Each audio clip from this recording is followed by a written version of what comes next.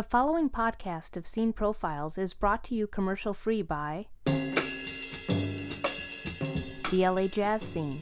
LA's only jazz paper celebrates its 25th year as Los Angeles' leading publication in the world of jazz. Pick up one at your favorite jazz club or visit us online at lajazzscene.net. The JW Marriott in Ritz-Carlton in LA Live, which is hosting the 25th year anniversary of the LA Jazz Scene on Sunday, May 19th. This star-studded event is going to feature some of the greatest jazz players in Los Angeles. For tickets, call 818-584-6831. No Vacancy Entertainment, Los Angeles' leader in professional entertainment. Don't have a party, have an event with No Vacancy Entertainment. Visit us online at novacancyentertainment.com. Welcome to Scene Profiles, a podcast interviewing LA's best and brightest jazz talent, also providing general insight to Los Angeles' jazz scene. I'm Lyman Medeiros. With me, as always, is my co-host, Dave Damiani. How you doing, Dave? I'm excited, Lyman. How I'm excited. are you? I'm so excited. I can't even tell you. Big CD party coming up on Wednesday night. Wednesday night, April 3rd, Catalina Bar and Grill, 8 p.m. Dave Damiani, No Vacancy Orchestra, CD release party. Man, we had a great rehearsal today. It went really well. You know what? Today's what, Monday? Yeah. Thursday. Mm-hmm. Either you will have been at the CD release party, or you will have been blackballed by Dave Damiani and No Vacancy Entertainment.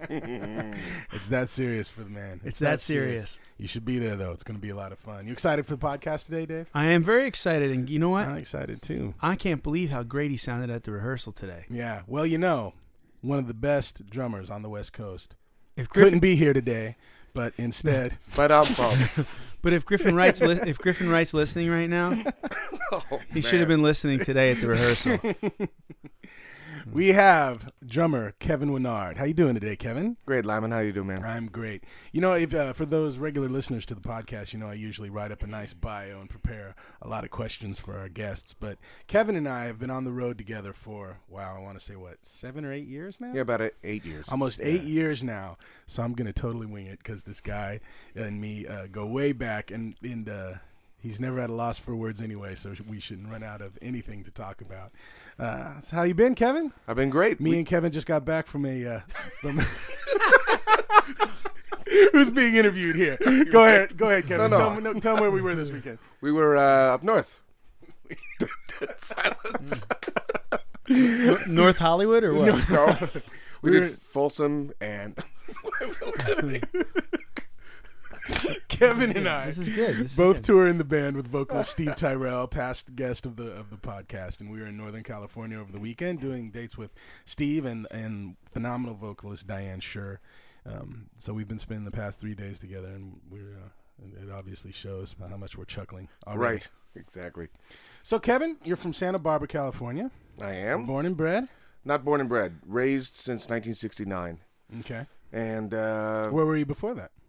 Chicago and England. Oh, I never knew that. Really? England? Yeah. What were you doing in England? My parents were there actually looking for work. Believe it or not, they had friends over there, and they were there for probably about a year. And How old were you when you were in England? I was born. Born? Yeah, born in Wow, you England. think you know somebody. So you I could know. never be president. No, which is Wow. probably Thank good. goodness. Yeah, a good thing. Wow. Yeah, Who knows? exactly. I was going to put him on the ballot next time. Man, you can't even write him in. See if you could just slip it in. They'll never notice. Well, Obama's president, and where he was born, where in Kenya? Yeah. See? You know what I'm saying? Just joking out there, people. Why am I sweating? This is a liberal show. Yeah, totally. Well, not now. Too All many right. inside jokes. Okay. Too many inside So jokes. I know exactly. But raised in Santa Barbara, how did you first stumble across the drums and kind of realize that you might want to be a musician? Well, my dad was a drummer, and he was a drummer up until he actually served in World War II. Mm-hmm. And then when he met my mom, had me and everything, he always had drumsticks. Even though he stopped playing drums, but he was always playing on the arm of a couch or whatever. Huh. And always playing great music. Wes Montgomery, Basie, Sinatra, Wow. just the stuff we love. And his favorite singer was Anita O'Day. Oh, nice. So he had very hip tastes, and Grover Washington Jr. and Bob James and James Brown and all this stuff. So he was always playing along with it. And I, as a kid, you copy your dad. And I just said, I want to play drums. So he found me a great teacher named Tony Capiello, and I studied with him from age 10 to 14. And that was in Santa Barbara? Yeah, actually Goleta, which is just north of Santa Barbara. Is that the garlic capital of the world? That's Gilroy. Oh, Gilroy. Close, though. They're only about 8 hours away. New to California? Okay, so you started playing drums, and then I believe you went to high school or played with some very famous musicians of your age group while you were in high school, including Matt Cattengoob and Dave Koz. Why don't you tell us about how you got the opportunity to play with those guys as a young one? That was actually the Monterey All-Star High School Jazz Band. And I auditioned like everybody else. But it was amazing. I had John Wackerman, who's a very famous drummer, and he was playing vibes and percussion. I was playing drums, and then Dave Koz was playing tenor.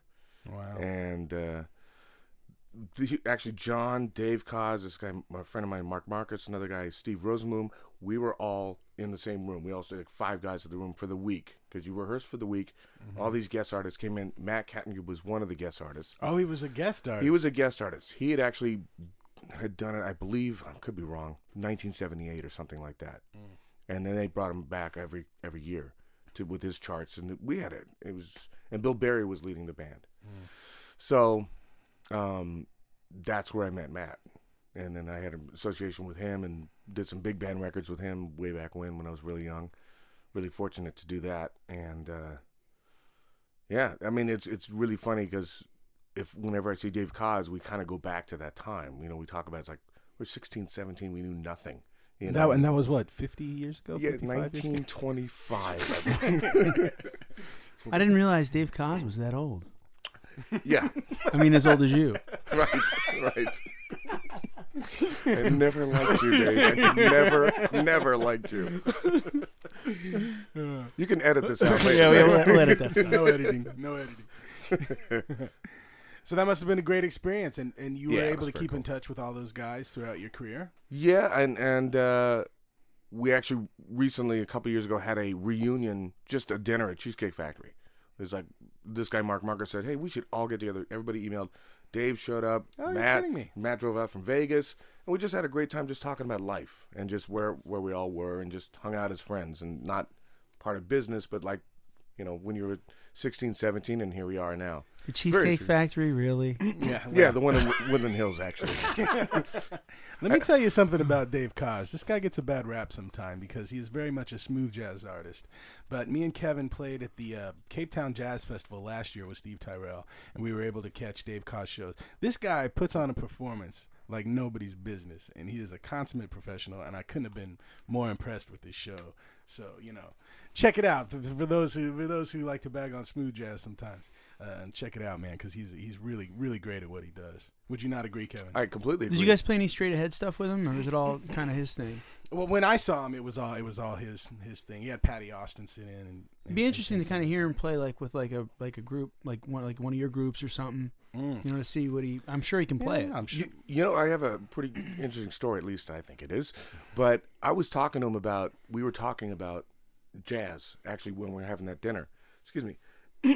And I said, how did you get into this? You know, just asking him as a friend.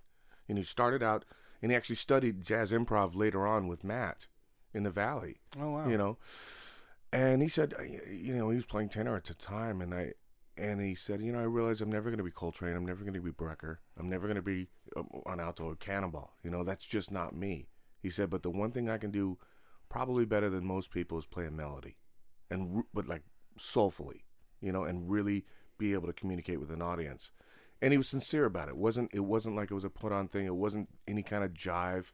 Mm-hmm. And when you hear him play, it's true. He plays beautifully. His sound is gorgeous. Sure. And it's not, you know, he can play the horn, you know. Right. And he's got a great feel. He's very musical. He knows exactly what he wants. And I do think that a lot of musicians, you brought up a good point. I think a lot of musicians, if it's not straight ahead, if it's not a certain genre of jazz, you know, they get a bad rap. Mm-hmm. And I don't think it's fair. I agree. You're Or right. just. I agree with you. And now we've talked about Matt Cat and Goob a few times. Like you said, you started working with him in high school, and you guys have worked together off and on throughout your entire career. For some of our listeners who might not know who Matt Cat and Goob is, why don't you explain a little bit, Dave Damiani included, explain a little bit about who he is and your guys' association together. Well, Matt was and still is. She passed away. The son of Mavis Rivers, who was a jazz singer, who was actually Ella's favorite singer. Wow. And she was from Samoa, Polynesian, and she was living in New Zealand, and somebody sent a record that she did, kind of like the story we're talking about, unbeknownst to her, to L.A. Somehow got to Capitol Records. They said they flipped out, and they got in touch with her when she was in New Zealand. This is like early 60s, I guess, late 50s. Said, we love your voice. We would love for you to do a record. Who would you like to have as your arranger? She goes, could I have Nelson Riddle? And they said yes. So her first album was with Nelson Riddle. And Marty Pate she did stuff with. Shorty Incredible. Rogers. I mean, unbelievable. If you listen to these old records, it's just so good. It's so good. So I've never heard of her. you should go Google her. It's pretty amazing. Yeah. Wow. Great. She was great. And Matt was her son, and he was just like one of these uber talents that, at 7, perfect pitch, he's just playing by piano, just by ear, all the Beatles tunes, just no lessons. He had I think he was playing saxophone for a year, and then he got the gig playing lead alto with Louis Bellson's band, for a year. Wow. Just one of those freaky. Yeah. I asked him one time, he's an incredible arranger and composer, and I said, did you ever study arranging? He goes, no, I just bought the Nelson Riddle book on arranging and just taught myself. Just looked at it and said, oh, that's how you do it. And that's probably what he's primarily known as an arranger. But he's also an incredible alto player. And Unbelievable. piano player. And a piano player. Can sing. And a great drummer. In fact, he showed me how to play big band drums. We became friends after the Monterey Jazz thing and said, you know what, you might want to try this, and this is how you kick this and this with these figures. And I was like, and he'd sit down and play, put on a Count Basie record and play drums and show me how to do it. And I'm like, and he swung so frickin' hard on drums. Wow. Just Incredible. Sonny Payne kind of stuff. You know what I mean? Right. Just stupid talent. But he, for the last 10 years or so, became the pops conductor of the Honolulu Symphony. And then I think he has a Glendale Pops now and some other group. But yeah, it was a great association. I was really lucky to be part of that. That's for sure. So that was in high school where you met Matt. And I don't know if you know this about Kevin, Dave, but Kevin is a huge Disney dork. The guy has season passes every year to Disneyland, and I think that's because let me preface, we were in Orlando, or I'm sorry, we were in Florida 2 years ago, and we went to Disney World. We had a friend that was able to get us in. We went to Disney World, and Kevin he knew the place backwards and forwards. Said we got to go here, got to go here, got to go here, and that's because for one summer or maybe one summer or 2 summers? One summer you were in one of the Disney World bands as a kid, and that obviously was quite made quite an impression on you. Tell us a little bit about that. that was I was 19, and I just finished my first year at Cal State Long Beach, and my mom said to me, you got to get a job. And I'm like, I don't want to work. So, and she saw this thing. It was the All-American College Orchestra. And they had done the All-American College Marching Band at Walt Disney World, Magic Kingdom, and Disneyland for years. They'd never had an orchestra. And it was a studio orchestra. It was small string section. With rhythm section. Brass, and percussion. And that pretty much that one summer changed my life. As far as that got me the gig with the Captain and Tennille. Because nice. Tony Tennille and Daryl the Captain came. They were one of the guest artists that year. We did 11 weeks, and we were rehearsing new artists coming through all the time. And then we perform on that big stage that's across from the American Adventure with the Ben Franklin and the whole thing, right? Okay. Where I knew all the dialogue. Remember? Yes. Yeah. Yes. Yeah. You knew that. I knew a lot of the dialogue. You know, you should go to Disney with this guy. Do you know where to get a Dole pineapple whip? Oh yeah, that's right in front of the. Oh come on, now I'm going blank. The Tiki Room. Wow, that's true. I love that stuff. That's the first thing I get when I go. The best Dole pineapple spears you're ever gonna have are right there. That's pretty good. And no, it's delicious. This is no. I only know a few things, and he knows them. Yeah, exactly. I told you. And so yeah, that was a great summer job then for. Oh, it was fantastic.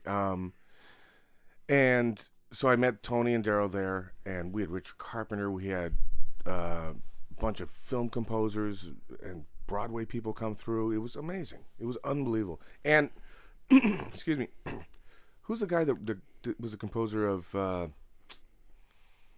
Body and Soul? Johnny Green. He came. Oh wow! And we did it. We did Body and Soul with the composer. Nice. And a lot of the Disney film composers. And a lot of people that composed a lot of the music for the rides, so we played their music cues in concert. It was really fun. So through that, I met Tony and Daryl, and then off and on worked with them for the next 10 years. And then to bring it back all around, I ended up getting Matt on the gig, Cattengoob, on the gig with the Captain Tennille. Cool. So it all just kind of went through. And then through Tony, I met Doc Severinsen. It was just like, it just went from that to that to that One kind of thing. to the other. Yeah. Tell us a little bit about the Captain and Tennille.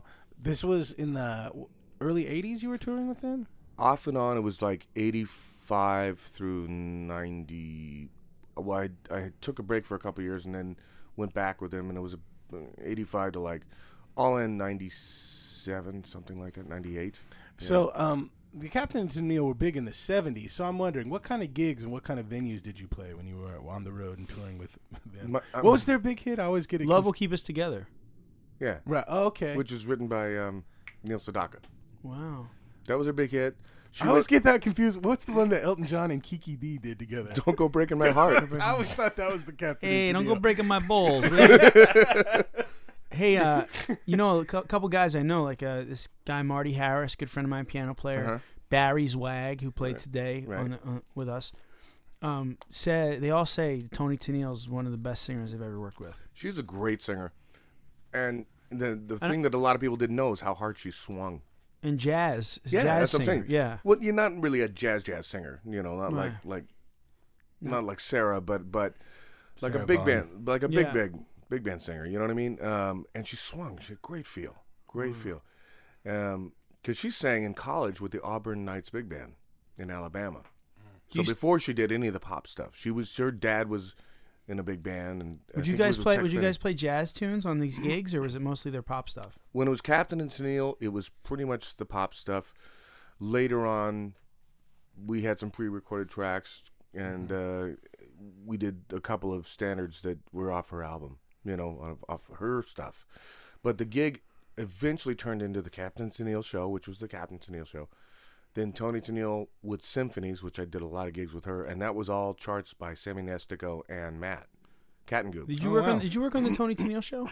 No, I wish I did. No. Yeah, I really wish I that was before my time. Oh. But we did the symphony, and then we do corporate big band dates. So it was like 3 gigs in one. It was great. That's great. It was really, really a lot of fun, and they were great people. So you mentioned that Tony Tennille was a good big band singer. You obviously have a great love of standards yourself. Would you say at this point in your career you'd already kind of developed that love for Sinatra and all the great old American songbooks tunes? Yeah, absolutely. Yeah. I mean, growing up, just my parents' selection of music, and my mom was a singer, so I even have some old 78s of demos she did. Oh wow! Of singing Day by Day. Nice. Yeah, and it's now that I got older, I get to appreciate it. And she used to sing when I was younger, and I hated it. I was just a kid, and like, Mom, stop singing. It sounds terrible. we should tell people that Kevin's on the show talking about his new record. Yeah, that's what I was leading into. Well, I know. Oh, you're good. I was here just for the Philly cheesesteak. It was pretty good. If I may proceed with the transition that I had come up. Please I'm do. sorry. Well, this love of standards is evident in your new record. And we'll be right back. Kevin Winard sings. Kevin Winard sings. He's done a record where he sings some standards. Let's listen to one before we go on and talk about your work with Doc Severinsen. I'm gonna play my favorite track on here is number 10, How Little We Know. How Little We Know. Why'd you want to do this tune, Kevin? Sinatra. Sinatra. There you go. Good reason. Here Enough we said. go. How little One little, of my faves too. How little we know. Here we go.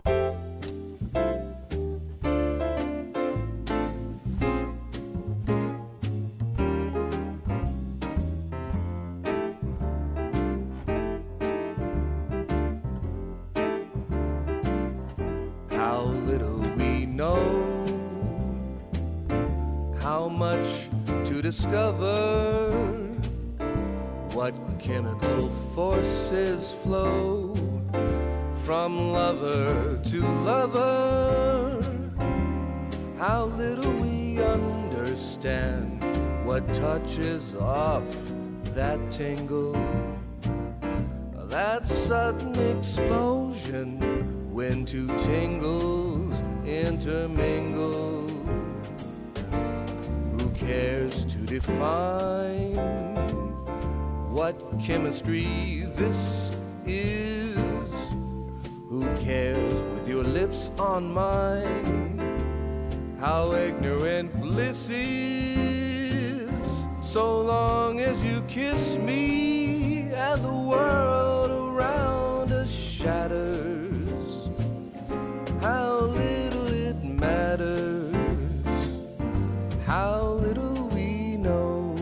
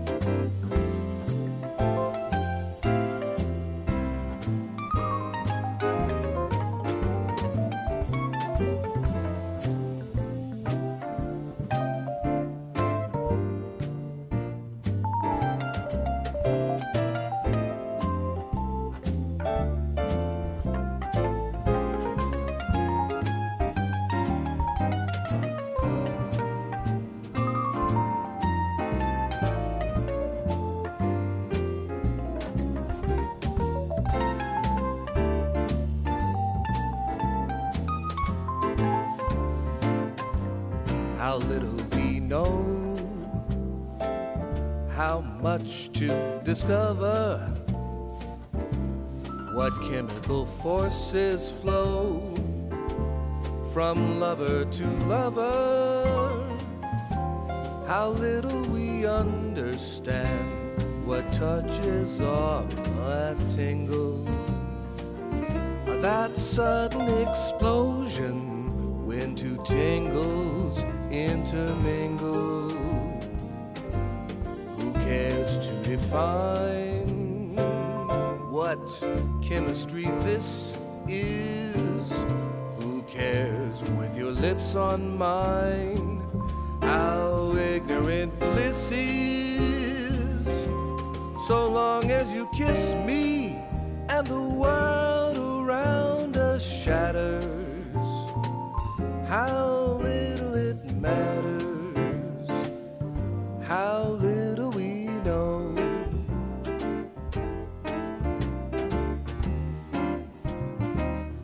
How little we know.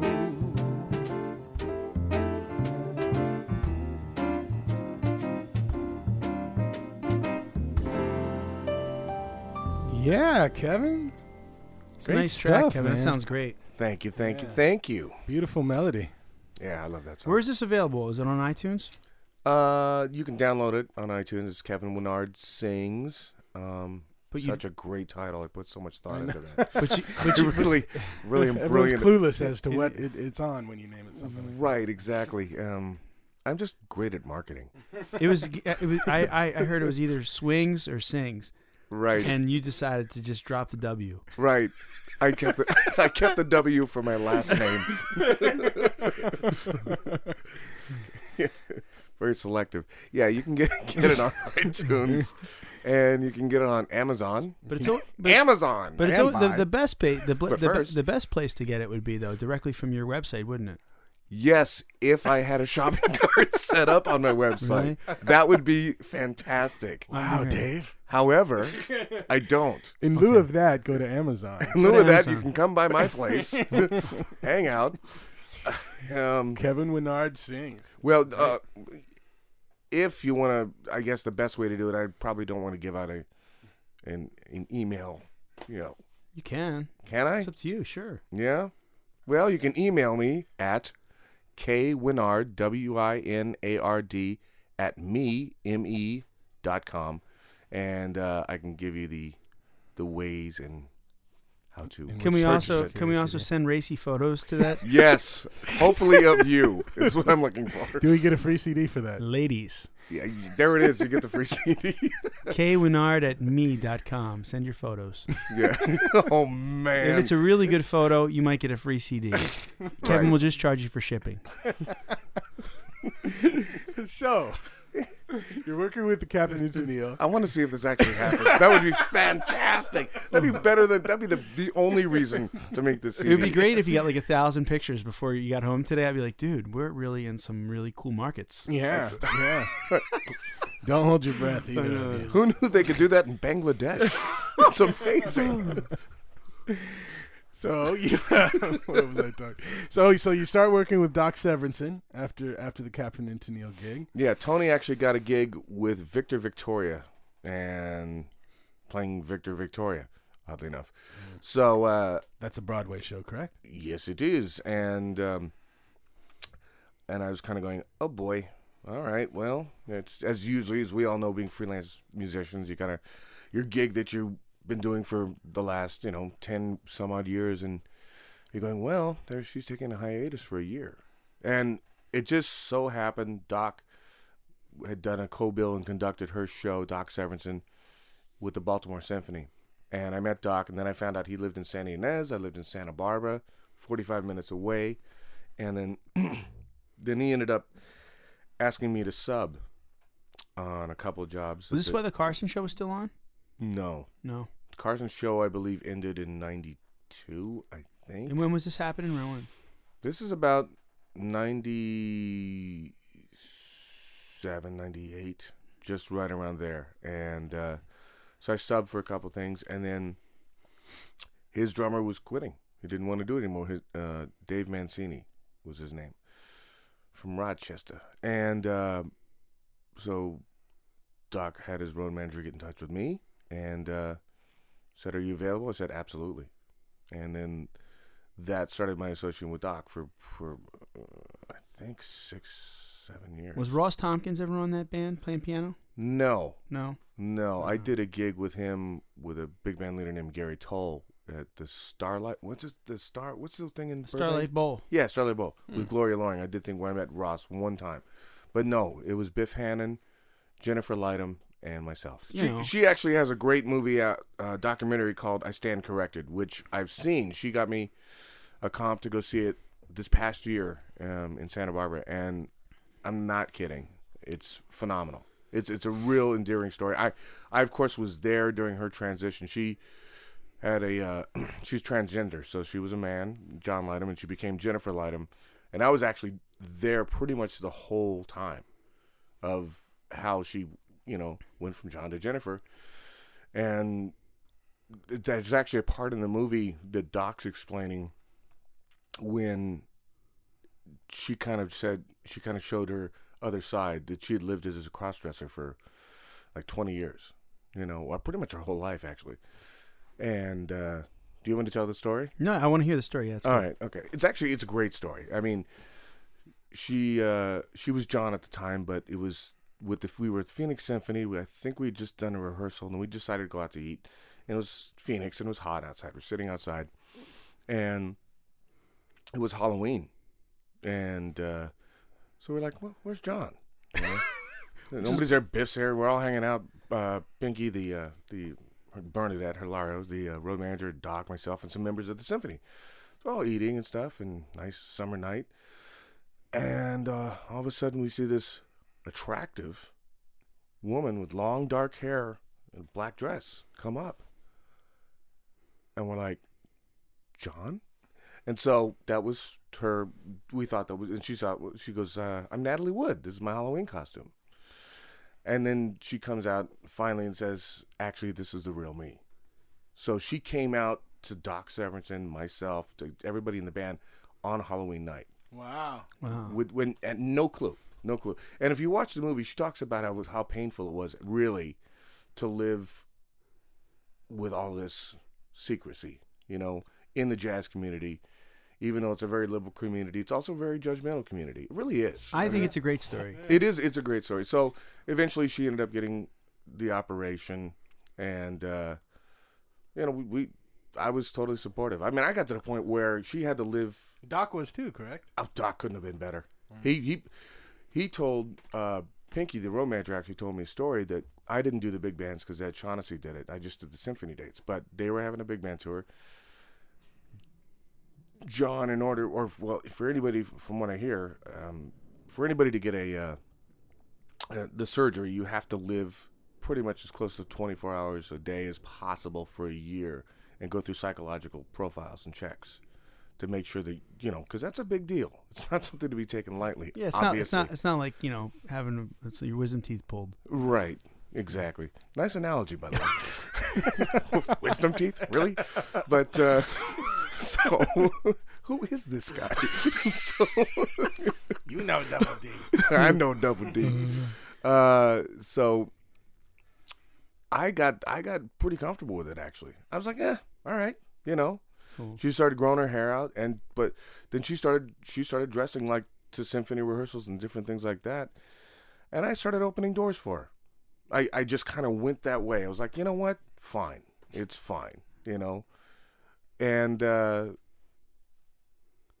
funniest thing about her, she had just the worst taste in shoes. Really? The Mary Jane shoes, which Doc talks about in the documentary, how he always hated her shoes. He says, if you're going to at least go all this way, at least get some great-looking shoes.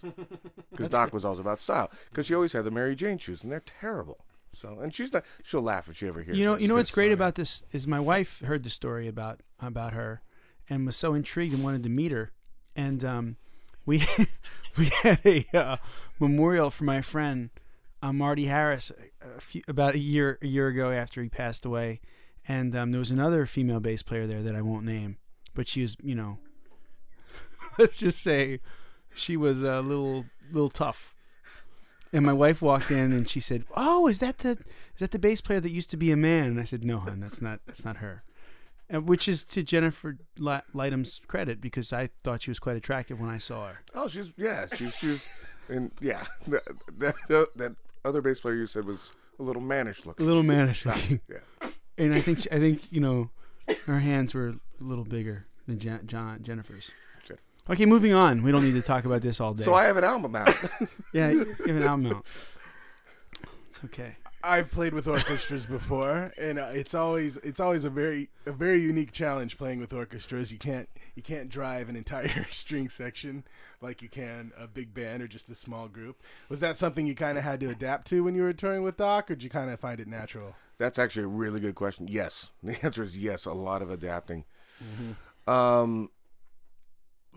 And there were just times that just the spatial relationship of everything. Yeah, I mean, you've done stuff like that too, sure. Where you just go, here's a downbeat, boom, and it's like downbeat. It's just that split second of delay, and you're going, exactly. Oh, this is just not comfortable. So yeah, it takes a little bit of a minute. Fortunately, he was Pop's conductor with 3 or 4 different symphonies at the time: Phoenix, Milwaukee, Minnesota. And then later on was added Colorado. We would come 4 times a year. So each place 4 times a year? Yeah. Oh, okay. Yeah, so I got to know everybody in the symphony. Right. They got to trust us more. Cool. You know what I mean? So we built this kind of relationship where they're going to trust the rhythm section. And of course, it becomes better that way when they trust us. Yeah. Yeah, I find that weird, whenever you play with symphonies, even Pop's orchestras that are used to playing with guest artists and rhythm sections.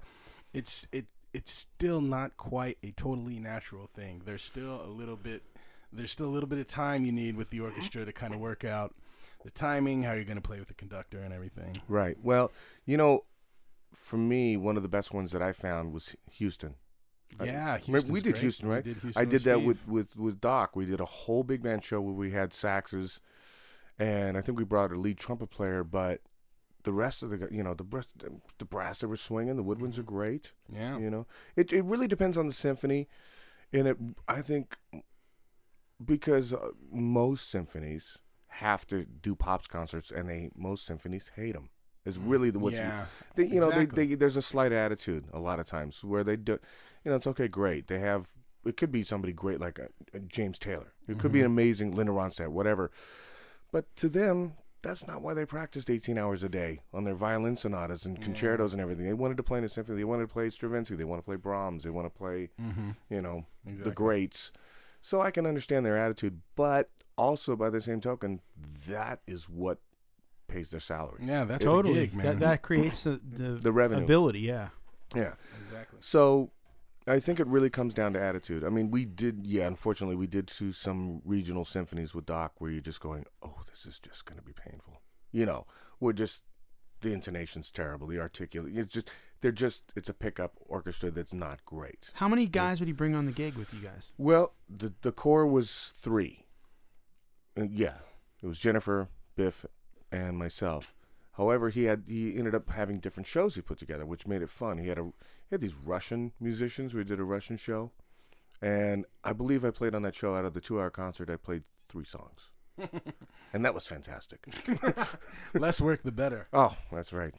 Not for employment. If anybody's listening, I'm just letting you know that.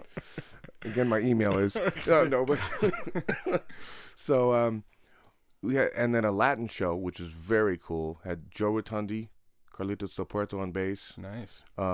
Luis Conte, sometimes Richie Garcia or Machito Sanchez, and the singer from Chicago, Franklin Paz. And that was really fun. Just hanging with all these guys, and I'm the kind of the jazzer playing some quasi Latin with them, and it's going, wow, these guys are great. So he had a Latin show, he had a Russian show, he had an Italian show with this guy Joseph Wolverton from New Jersey, who's not Italian, has one of the most gorgeous opera voices you've ever heard in your life, tenor Italian opera, and you should check him out. He's an amazing. What's his name? Joseph Wolverton. Wolverton. Yeah, From New Jersey. From New Jersey. So we had all these different types of shows that we did, which was a lot of fun. And then he had a big band show with this great big band singer named Lynn Roberts, and Carmen Bradford did it, and Dennis Rodman. Oh, Dennis Rodman, yeah, fresh back from North Korea. How's that working out? They just declared war on South Korea. Fantastic. Dennis's fault. Yeah, it is. Well, he's a pain in the neck.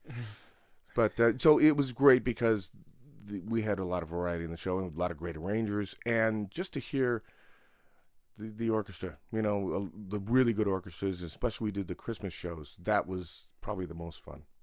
It was incredible production, handbell choir, giant symphony chorus. Wow. I heard that you guys did a pop show one time with Michael McDonald, and they did the Girl from Ipanema. No, is that not No. true? No. However, he did do an interview with Martini in the Morning and sang that song.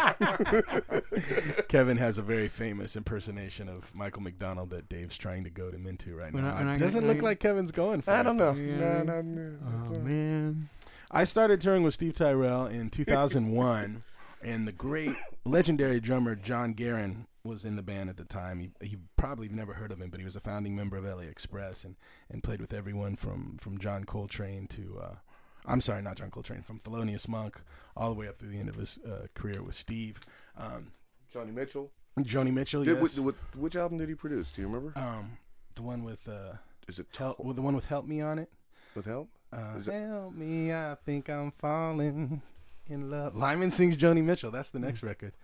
I forget the name of that record, but he produced it. Not only he's on it, he produced it as well. John passed away too early, quite tragically. And Bill Wysaski played drums for a while, and the great Tom Breckline played drums for a while. Tom got busy touring with Chick Corea. We needed a drummer, and our piano player and MD, Quinn Johnson, recommended Kevin for the gig. So you started playing with us in 2005. 5. Which, again, the gig with Doc ended in May of 2005. He retired. He went into retirement. You just luck out. You He just does. luck out. It was weird. It's It was definitely luck. yeah, Definitely If you- not hard work. No, Yeah. but you know what though. If you ever heard me play, trust me. No. I'm just saying that. You know, if it wasn't one thing, it would be something else. Yeah, No, I agree with Dave. Yeah. I found my career's been like that in some ways too. it's weird. It sometimes does. Because you're not looking for it, because you're doing something. You know what I mean? Yeah. Exactly. Well, the thing with Tyrell was a fluke because I was on AOL and I saw this is back 2005 when everybody was on AOL. You saw the Craigslist posting. Yeah, drummer needed. Tyrell went to Must be willing to fly on Russian airline. that was the clincher right there. That was before my time. Oh, why we laugh? That's an inside joke. So many inside jokes. In this podcast. I hope it's as funny to everybody else. Yeah, John Allen will like it. all three. I hope it's as fun to all three of you. But what was the thing? We were talking about your first gigs with Steve. Oh yeah. AOL. Wait, no. AOL. Actually, I was gonna AOL, right. AOL, right? Exactly. Dead air. got mail. Oh yeah. Yes. Oh. So we didn't take it too far. No, there's this guy that I work with at Michelli's. He used to be a singing waiter guy, and he had dial-up until a year ago. And I was like, "Real?" His name's Chris Carruthers, so I used to call him Chris Carruthers. I'm like, dude, really? You got dial-up? Oh my god, it's funny. It's so stupid. It's hilarious. It's so dumb. Oh my god. So anyway, AOL. Back to AOL. So I was on AOL and Quinn's instant message name popped up. His screen name popped up. And I sent him an instant message. Hey Quinn, how you been? You know, and I don't think we've ever chatted in the history. He never chats. He never did that stuff. He just happened to be online. And I had known Quinn from years before, playing with some other people. Hadn't spoken or heard from him in probably 7 years or something like that. And he said, "Oh, I'm the MD for Steve Tyrell." I said, "Oh, I heard of him." And oddly enough, I heard of him through Brad Chambers having the show on, what was it? Was it KLAC? Yeah, KLAC Yeah. 570. Fabulous 570. Right. Brad Martini Chambers. Right. And that was, Steve would go, the Fabulous 570. Now that's music. That's pretty good. Thank you very much. That I'll do. Michael McDonald is out today. I'm just saying. But Steve Tyrell was the voice of this radio station for a while. That's a pretty- That's Right. kind of what we're That's a alluding spot-on to. Tyrell right It's a there. pretty good one. It's a pretty good one. We'll But- play it for him, see what he thinks. there you go. Perfect. And so Quinn said, "I'm MD for Steve Tyrell." I said, "Oh, I've heard of him. Great. Very cool." I said, "Well, as you do when you're always out of a gig, if you hear of anything, blah, blah, blah." So a month later, I get a message on my cell phone from Quinn saying, "Hey, our drummer, Tom Breckline, he's going to be going out with Chick Corea." I'm like, "Oh, wow, yeah." He's doing the Touchstone. Was it Touchstone? Is that what the name of the band? Maybe. With the flamenco and the yeah, whole thing? exactly that one. Yeah, Tom's insane. Oh, just unbelievable. So I did a rehearsal at SIR, right? Yeah, yeah. In Hollywood. Mm-hmm. First time I meet Lyman and Steve Cotter, and first time I'd seen Quinn in umpteen years. And I think it was just us. It was just a quartet, right? For the rehearsal? Yeah, I think John might have been there. Well, yeah, Playing John was there, keyboards. but I didn't. Yeah, but I didn't know John at all. I think Right. we talked on the phone or something. But I remember, they were already so tight, and I'll never forget this big, burly bass player. I like to call him Big Bear, but He's he talking said, about me. "Oh, wow, ouch, that hurts from over here." Oh man, She's not listening. I don't even know who that is, but it sounds funny. Just comedy. If you're a detective, you might have just got a clue. Okay, so Lyman had a real positive attitude when I first met him, and I'm like, "Hey, I'm Kevin Winard." He's like, "Yeah, how you doing?" And I'm going, "Great. Oh, this is gonna be a lot of fun." But he played, he played adequately, and no, he played great, but it was just funny because he and Steve Cotter, they were just they'd done the show. They don't want to rehearse every tune that they play every night, Exactly, And I that's what could, it was. and I know. But I was a little nervous, trying to, and I listened to all the records with John Guerin on it and all that. Did you get the Lyman vibe? That Oh yeah. that we've all, Oh, yeah, we've all was it- heard about it. We all heard yeah. about it. Oh, Yeah. just like how you doing? Yeah. Yeah, but then I think we did 2 days of rehearsals. Possibly. I don't Yeah, remember. for some reason I remember this, and then we did what was it, the piano player thing? We did the thing at UCLA. That was my first gig. Oh, yeah. Diana Yeah. Krall was the main act. Exactly. What was his name? Famous piano Abel? salesman. Abel? No, Abel. piano maker or Maker? No, I think he just sold. I don't think he pianos. sold pianos. I think he Anyway, it doesn't matter. tuner. No. We're such idiots. We're Yeah, dolts. we are. We're really This dolts.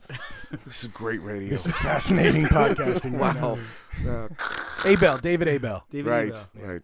Yeah, we did an event for him with Diana Krall and Kenny Burrell, and Sherman Ferguson. I think that was one of his last gigs. I love wow. Sherman Ferguson. Yeah. it was a great bill. Yeah, it was really cool. So I think we did a couple of tunes, and then our first gig was actually up in Carmel, which is where we just Where we played were this this past weekend. weekend with Diane Shure and Steve. Then we went to Japan, and it was It was had a a lot great of fun there. Too much fun. Great trip. Way too much fun. We'll have to tell you about. No trouble. We'll tell you. No, actually, no trouble. we'll tell you There was a funny Lou Soloff story though. The High Holiday. I don't remember this one. He couldn't play. Remember? Oh, he had to go to yeah, Shul. He had to go to yeah. Temple. Yeah, Lou Soloff, our fantastic Is he trumpet the player. Sandy Who- Koufax of jazz? yes, actually, he Yes, is the he Sandy Koufax pulled of he jazz. pulled a Koufax. Really? He absolutely pulled a Koufax. I get that line from Larry David, by the way. The episode of the Palestinian chicken. Exactly. He pulled a Koufax. By the way, that's maybe the funniest episode of television ever. Ever. That one right there with the Palestinian Palestinian chicken thing with the deli across the street. Curb Your Enthusiasm. That's Right. that particular episode is my and my particular hero, Larry Miller, happens to be in that I episode. love Larry Miller. Yeah, Yeah. the best. Yeah, so Lou Soloff is one of the greatest trumpet players in the world and tours with us quite often. And I think we'll have him on the podcast sometime. I'm sure. Oh, that would be great. And Yeah. it was a Jewish high holiday. And, he couldn't do And the but gig. also we were playing at Yokohama at Motion Blue, and Great he was club. he was billed though. That Yeah, was the he was thing. billed. That was Steve was not really that well known in Japan, and Mm-hmm. Lou of course was with the Manhattan Jazz Project and so many other. He's been to Japan a million times, and he said, "I can't play. It's a high holiday." So it was a little awkward there for a minute. So the sax player Lawrence Feldman. and the whole band, and this is my second real gig with them. And Lou's, he's like, I can't work. I can't, it's a high holiday. I have to observe, and I have to go to shul. I have to go to temple. Of course, he took a train to get to the temple. So that kind of defeats the whole purpose. I don't know. I'm kind of half Jewish, so I don't really know how it all works. But It's not like he was rolling up in the buggy. no, but then he brought the rabbi to the gig in Tokyo. I remember that. I Yeah, remember that too. but he did. Rabbi pull had a very pretty girlfriend too. Yeah, I recall. wait, maybe when we become full Jewish, but that would take some work. I remember. Where'd we go to after Tokyo? Was it Osaka? Yes, it We was. went to Osaka. It was because we did the Cartier thing. Yes, exactly. And we bars in Japan are kind of like bars in England where you have to be like a member. It's not a lot of them, not all of them, but the way a lot of them work is you kind of have to be a member or pay a membership due to come in the bar, or know somebody, something like that. So we found this bar and we just wanted to go in and get a drink, and it was obvious that we were just it's obvious that we're from out of town, and we go in and we meet this really nice Japanese businessman who buys us this Japanese whiskey and was very proud of the fact that he worked for the number 2 hemorrhoid company in all of Japan. Remember this guy? I didn't know that's what he Yeah. did. Really, My company, number 2 hemorrhoid company, all of Japan. that's very good. He sounded like Miyagi. Miyagi. Even if win, you Wash lose. all car. Sand the floor. And you've been working with us with Steve Tyrell ever since? Yes, I have. Thankfully, Thankfully. Didn't you work with a couple other Sergio Mendes? Or something? I worked with Sergio Mendes subbing for the great, awesome, amazing Michael Shapiro, and who's one of my favorite drummers of all time. Yeah, he called me. I started doing Brazilian work, playing Brazilian music back in the early 90s. And through my association of a bass player from Santa Barbara named Randy Tico, who was in a band called Matrix, a very cool fusion band in the 70s. You might want to check them out. They're Matrix. yeah, it was. They did quite well in the 70s. but Randy had toured with Flora and Airto, Flora Purim and Airto, and met Mike through that because Mike was doing that. And then Mike and Randy were working with Kleber George, who's a composer and singer, songwriter, Brazilian music, and he tours with Sergio Mendes, and I started working with Kleber.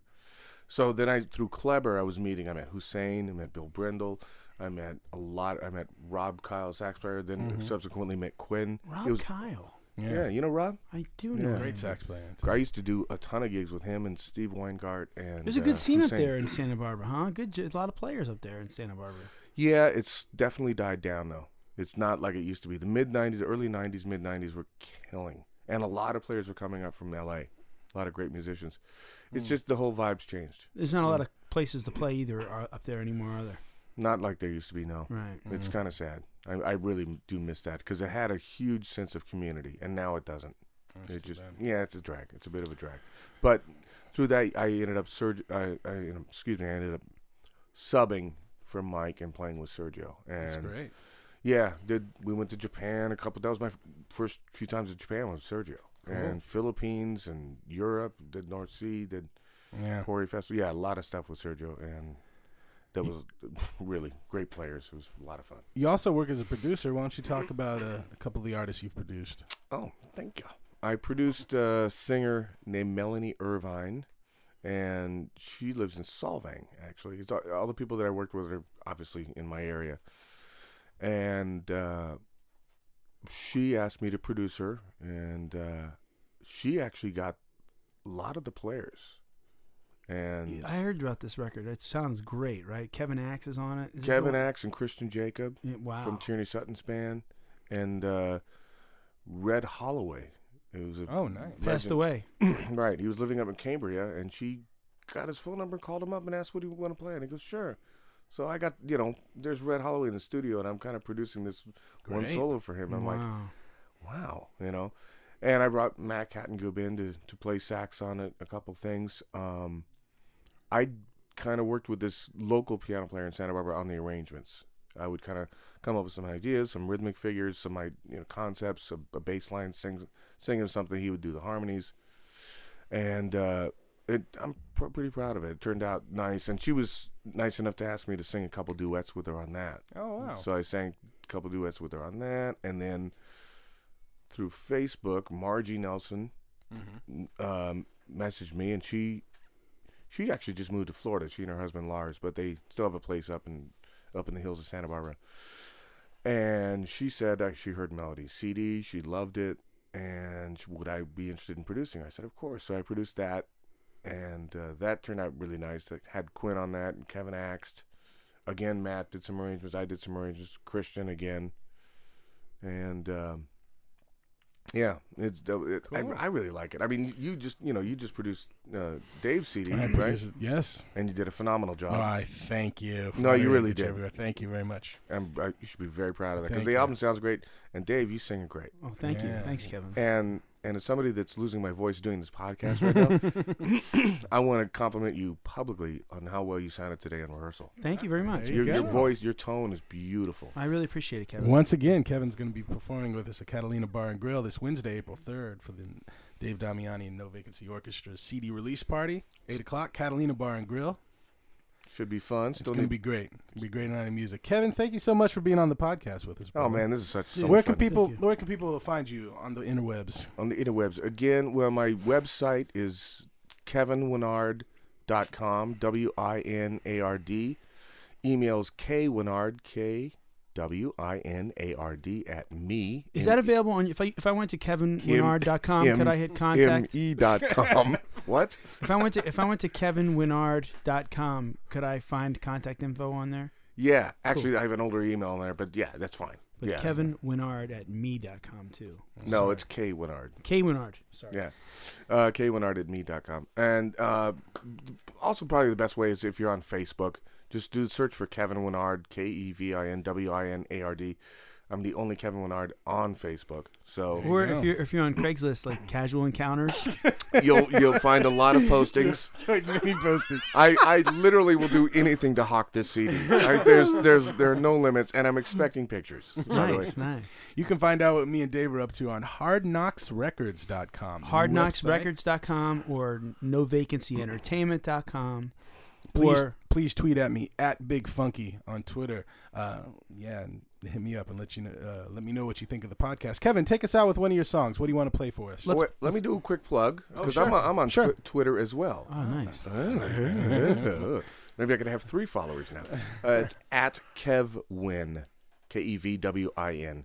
I do want to say one thing. I want to thank for this whole CD this gentleman by the name of Peter Clark in Santa Barbara, who I do a lot of recordings for. He's the one that put this whole thing together for me, and it was basically a gift. So I wanted to give him, Sure. acknowledgement. And Great. he did the arrangements. He played all the keyboards on it, and I played some drums and percussion, and Craig Thatcher and another drummer played. So it was a mix. But in honor of Tony Tennille, I think we should do "Never Let Me Go." Never Let Me Perfect. Go. Yeah. Hey, Kevin, another thing, too. I'm interested in finding out and hearing some of these CDs you produced.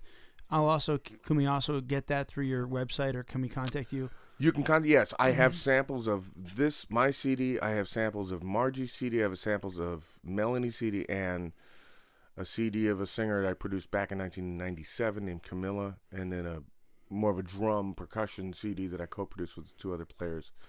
That all samples, all of that's on my website on kevinleonard.com. And There you go. Margie Nelson, I think it's margienelsonjazz.com or hungrygirlcd.com for Margie's CD, and melanieirvine.com. And it's, if I have the name wrong enough, I apologize, but it's MELLONIE, Melanie Irvine. Great. All right, well, we're going to take it out with Never Let Me Go, and hopefully we'll see you guys on Wednesday night. Thanks again, Kevin. Thank you guys. It was really a blast. Cool.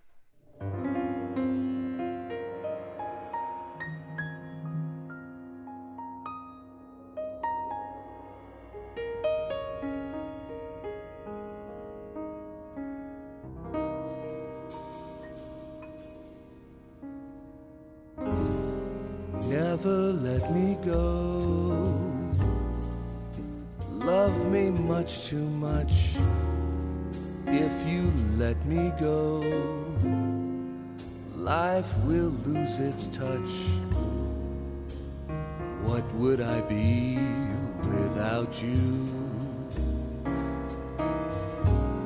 There's no place for me without you. Never let me go. I'd be so lost if you went away. There'd be 1,000 hours in a day. Without you, I know. Because of one caress, my world was overturned. At the very start, all my bridges burned by my flaming heart. You'd never leave me, would you? You couldn't hurt me, could you? Never let me go.